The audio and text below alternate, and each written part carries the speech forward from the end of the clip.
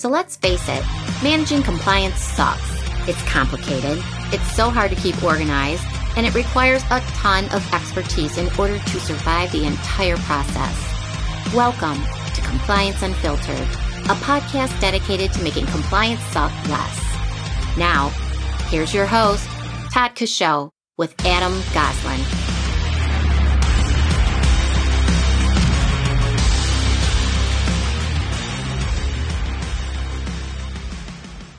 Well, welcome in to another edition of Compliance Unfiltered. I'm Todd Cashot alongside the man that you can consider the supercharger to your compliance hot rod, Mr. Adam Goslin. How the heck are you, sir? I'm doing fantabulous today. How about yourself? And I can't complain. I cannot complain on a beautiful summer day. But, as we look into the hot and heavy time of compliance season that is upon us, for a lot of folks, a big question mark really stems from, the cost. How much is it going to cost? If I'm coming into something for the first time as a new organization, Adam, that's one of my biggest question marks. But tell me, why is it so hard for companies heading into a compliance engagement for the first time to figure out costs? Well, whenever you're going down that compliance journey for the first time, and it really reminds me of the first time I had to go do it. It's tough. It is an eye-opening experience. It is an exercise in running into many walls, along the way, if you will, as you fall from the tree, you hit many branches on the way down, and it's some of those experiences are tougher than others. So it's a complex and costly adventure. It's more complex and costly than people really ever anticipate as they walk in. Wherever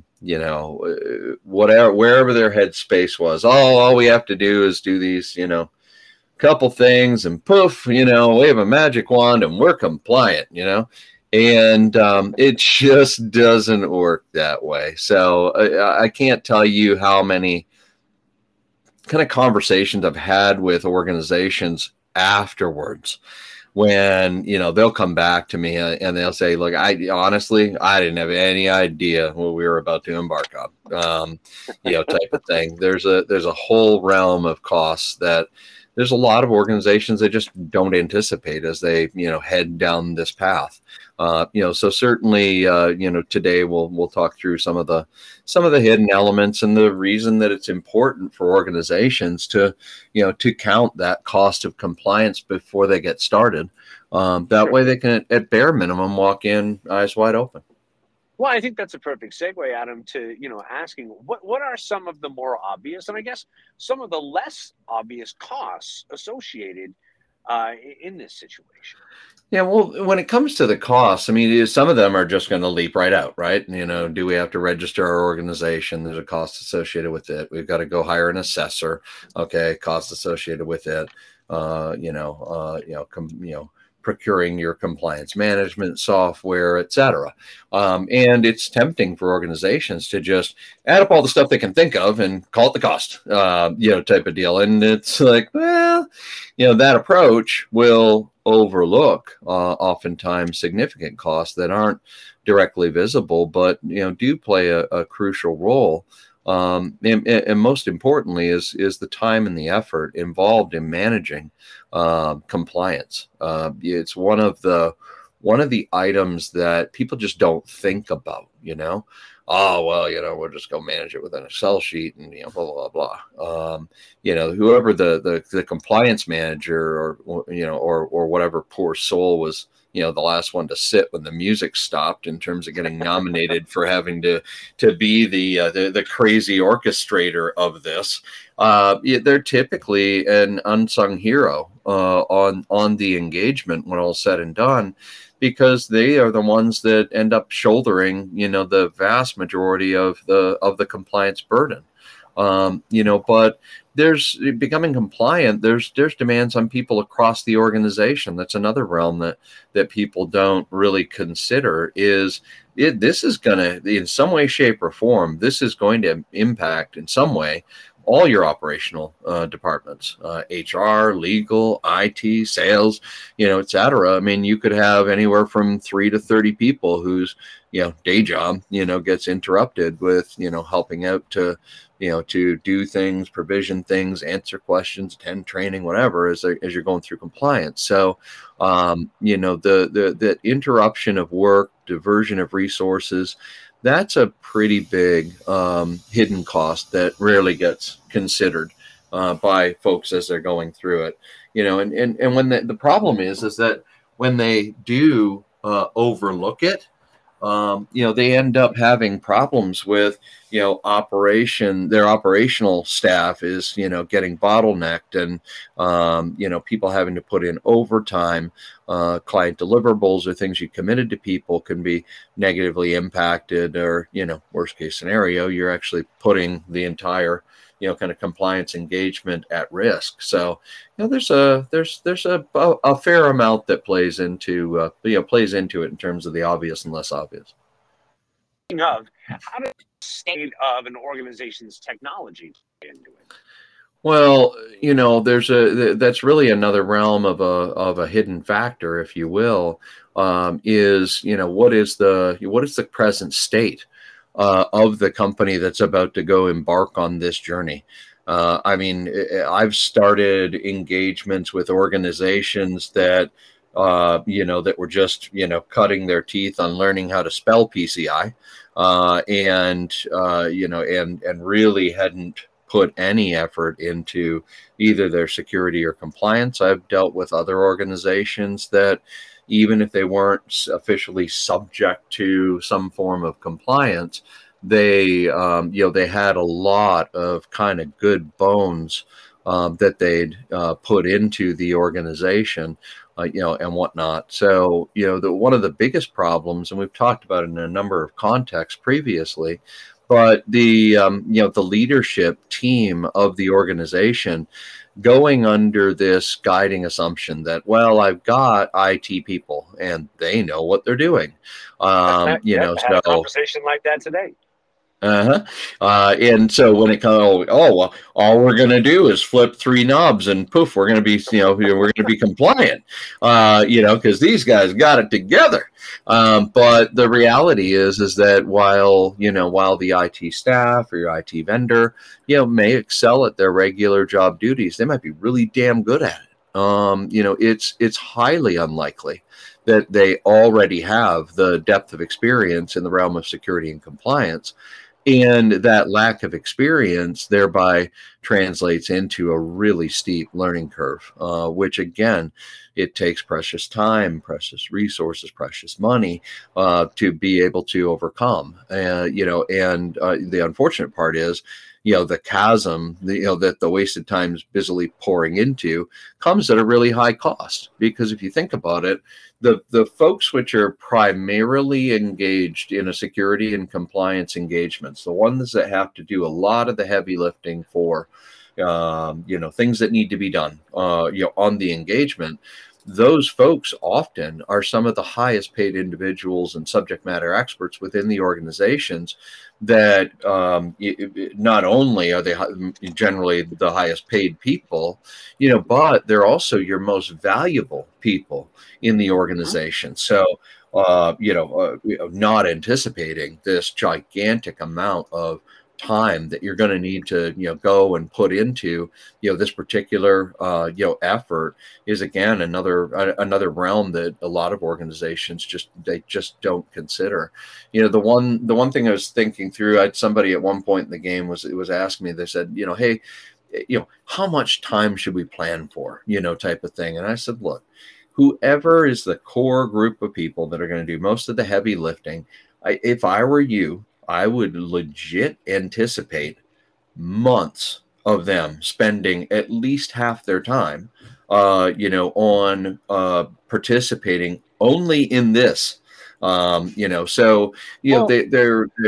they're often surprised when I say this, and it's not until months later when they've connected the dots and learned just what it takes to navigate the waters, et cetera, that they realize that, I wasn't wrong. But it just doesn't connect with them, at the time. And it's kind of tough to get past the assumptions. You know what they say about assumptions, right? No, absolutely. But that's a great question, is then what kind of prep time needs to go into this, and what type of time management capabilities are required in order to do this properly? Well, there's usually, when you're heading down the compliance road, there's usually, a couple of major phases: figuring out where you stand, and then doing the work to get yourself prepped for, calling yourself compliant. So in kind of the preparatory phase, you're going to spend a lot of time and resources, identifying and fixing gaps in those controls of your organization. So from the day that you get going, evaluating where are we at in the grand scheme of things in terms of being ready to go, there's a ton of wasted time. Proactively managing the process, tracking effort, making sure you've got the people actually engaged in attending meetings and status meetings, working on resolving issues, are all time-consuming activities that add into that, kind of hidden cost of the, of your compliance engagement. Depending on which gaps are identified, the gap could be it could be a process or a procedure. However, it could be finding and implementing a particular tool or solution. And so, this means that somebody needs to spend the time to, invest the time, in the analysis, in learning learning these various systems, attending demos, and, procuring the, whatever it is that they're going after, implementation, et cetera. Certainly costs, if there's third-party costs involved in those as well, those all start to, start to come into play. So it's definitely an arena where, you want to have somebody that is super organized, that, kind of becomes the eye of that compliance hurricane, because their time management capabilities are going to translate into benefits for the overall benefits to the organization over what they otherwise would have needed to invest. Well, Adam, what are some of the other things that organizations need to be cautious of? Well, I love to use the expression about the snake oil salesperson. So, more and more these days, it's kind of laughable when you get these emails, or you sit through a demo or whatever, and these organizations, whoever they may be, are sitting there claiming that, I'll go with us and poof, we'll wave a magical wand and all your compliance problems are just going to melt away. It's like, come on, man. You've got to, whether it's signing up for their solution, hosting your stuff with them, installing their tool, using their compliance system, whatever, just bingo, everything's just all the burden's gonna be gone, and you're saving millions as you, crest over the finish line with the chariots of fire music, ringing in your ears, right? And it's like, I've seen a whole ton of bullshit in the marketplace over the years. And TCT keeps gaining new friends that initially were lured by the snake oil dribbling in the person's ears. The folks that go through that, that process of dealing with the snake oil salesman, they're dealing with, kind of several problems that they've experienced. It could be long and costly implementation times, pipe dream promises that fell significantly short, additional costs that start, getting added in. We're going to need to do this. That's going to cost you. Cha-ching! Also vendors that straight up will lie to their prospects about just how good or how shitty their solution is. So, you know what they say about if it sounds too good to be true. Never more the case when you're dealing with just some of the just outright garbage that gets spewed by some of these vendors in the space. Sure. No, that totally tracks. Now, unfortunately, the harsh reality is that some companies do have to consider outsourcing. What does that look like? Tell us more. When you're kind of going through the compliance process, there's several decisions that get to be made in different arenas. But it typically will come down to, are we going to do this in-house ourselves, or are we going to bring in a third party?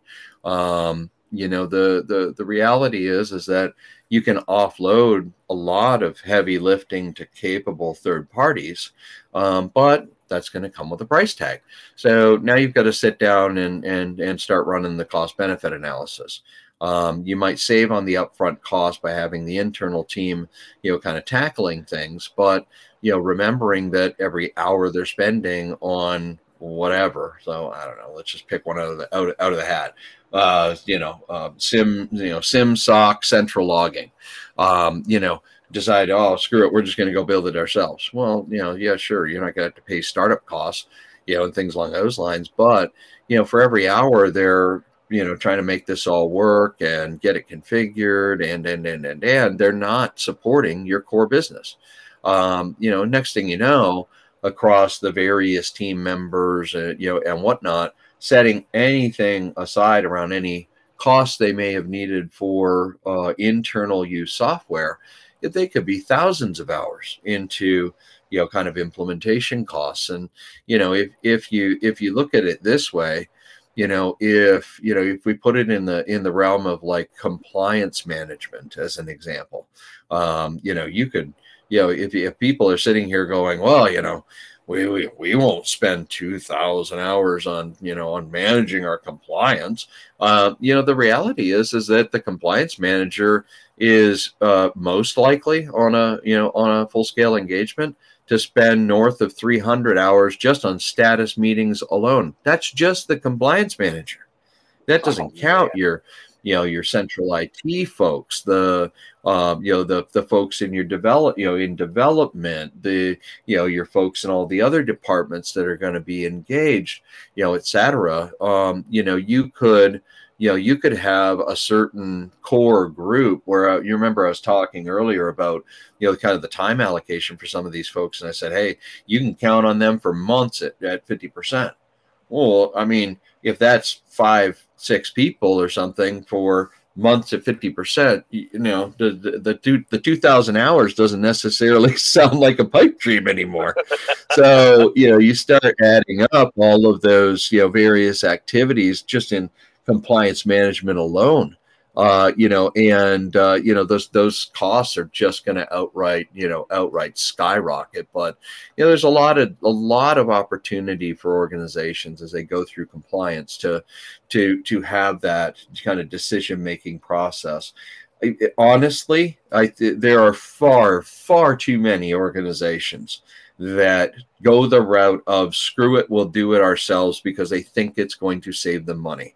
The funniest part about that is I kind of look back on organizations that, basically had told me, oh, we'll just do it ourselves, type of thing.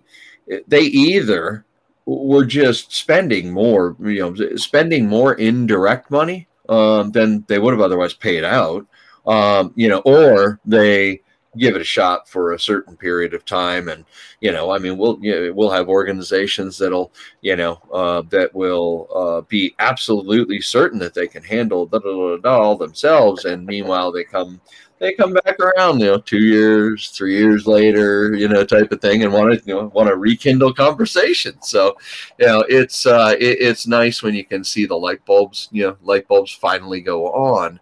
But it's kind of tough, especially if you don't have the context of what you're about to embark on.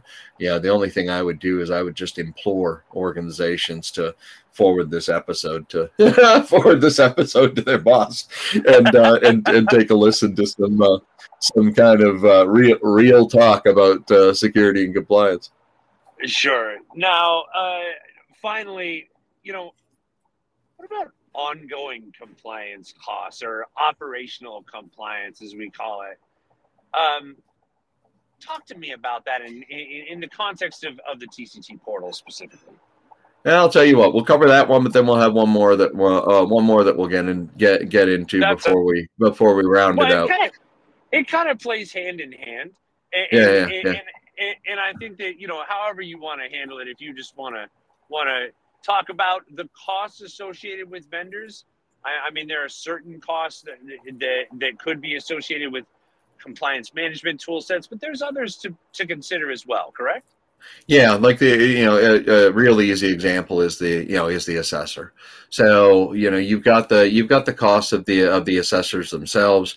You've got other vendors that you may choose to bring into the mix, but the assessor is one that's fairly obvious. So I was on the phone the other day with an organization that was going to go into their annual cycle, with an assessor that they figured they would just go, pay their fee, pass off all of their evidence, and the assessor's just going to go and, do all of their stuff behind the scenes and, blah, blah, blah. And again, everything's just going to go smooth as silk. And next thing you know, the assessor's turning around, this is kind of the vision of the client, right? And next thing you know, the assessor's coming around. They requested a full schedule of 4 entire days worth of meetings, observations with all different people across the organization, et cetera. And the organization was really kind of shocked about how much of a draw on, of time on resources that the kind of on-site assessment was gonna take up. So, you've also got, as it relates to the, outside of the cost of the assessor themselves, you're going to have regular, recurring, ongoing meetings with the assessor. All of those status meetings and however many people you decide to drag to those, are going to start, having a drag on the cost to the organization. Especially if you think about it, normally what will happen on a compliance engagement is you'll have your meetings with your whatever. Let's say the meetings with the assessor on Thursdays. And in advance of that meeting with the assessors, we want to, my motion alerts are in full effect. I don't know if you can hear that. So I had, you want to be prepared for the meeting, right? So what do? Well, now we got to have internal meetings to prep for the meeting with the assessor and, and whatnot. You've got your whatever weekly status meetings that you're going to go do. So, there's a number of different meetings that end up kind of coming into play. And again, drawing on there. The assessors are going to need when they get to the point of the on-site to go in and have detailed discussions and overviews, interactive overviews about the firewall, change control, access control, onboarding. So now you're also dragging in the various members of your team from those various departments to be able to participate both in evidence provisioning, as well as the assessor on sites. So all of those, kind of start to come into play as well. Certainly. Now, let's talk a little bit more going back about ongoing compliance.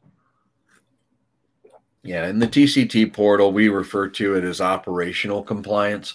Really, that's the point at which the organization has struggled their way to get to the point where they can now declare themselves compliant, and now they are moving from we made it to, well, now we actually need to maintain this thing. So, the journey toward compliance does not end with the certificate.